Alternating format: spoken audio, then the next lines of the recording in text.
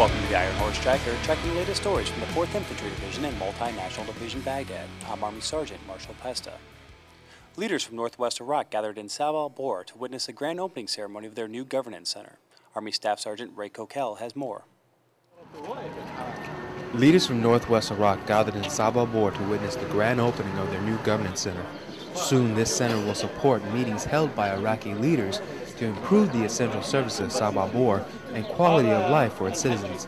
Most of the leaders present were Sunni and Shia sheikhs, but also there for the event was the commander of 1st Squadron 7th Cavalry Regiment, Lieutenant Colonel Kevin McWaters, who was invited as a guest speaker.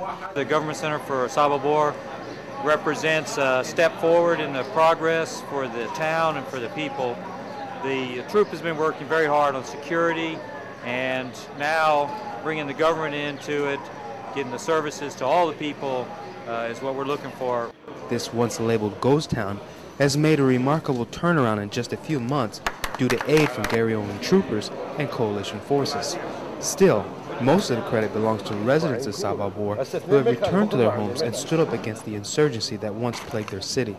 U.S. Army Sergeant Ray Coquel, 1st Brigade Combat Team, 1st Cavalry Division, Baghdad. The Governance Center is one of several buildings remodeled and rebuilt to support the growing population of Sab al Bohr. After 15 months in Iraq, the 1st Air Cavalry Brigade, 1st Cavalry Division, kissed their colors and prepared to head home. Specialist Elliot Valdez has more on the transfer of authority ceremony. The 3rd Battalion, 227th Aviation Regiment, Spearhead, relinquished authority of its mission in Multinational Division Baghdad to the 3rd Battalion, 158th Aviation Regiment, Storm Riders of the 12th Combat Aviation Brigade. In remarks during the ceremony, Lieutenant Colonel Mike Shank, Spearhead Battalion Commander, thanked his soldiers for their hard work since the battalion stood up in April 2006 at Fort Hood and deployed in October 2006. The Spearhead Battalion flew over 24,000 hours in support of MNDB missions, moving 148,000 passengers and 1.1 million pounds of cargo and executing more than 170 air assaults during their 15-month deployment. The Aviation Brigade will bring home all of its soldiers to Fort Hood, Texas by mid-January.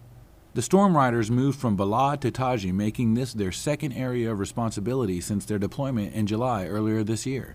Reporting from Multinational Division Baghdad, I'm Specialist Elliot Valdez. And that's all we have today on the Ironhorse Tracker. To learn more about the soldiers and units supporting Multinational Division Baghdad and the 4th Infantry Division, check out our website at www.hood.army.mil/4ID. I'm Army Sergeant Marshal Pesta, Baghdad.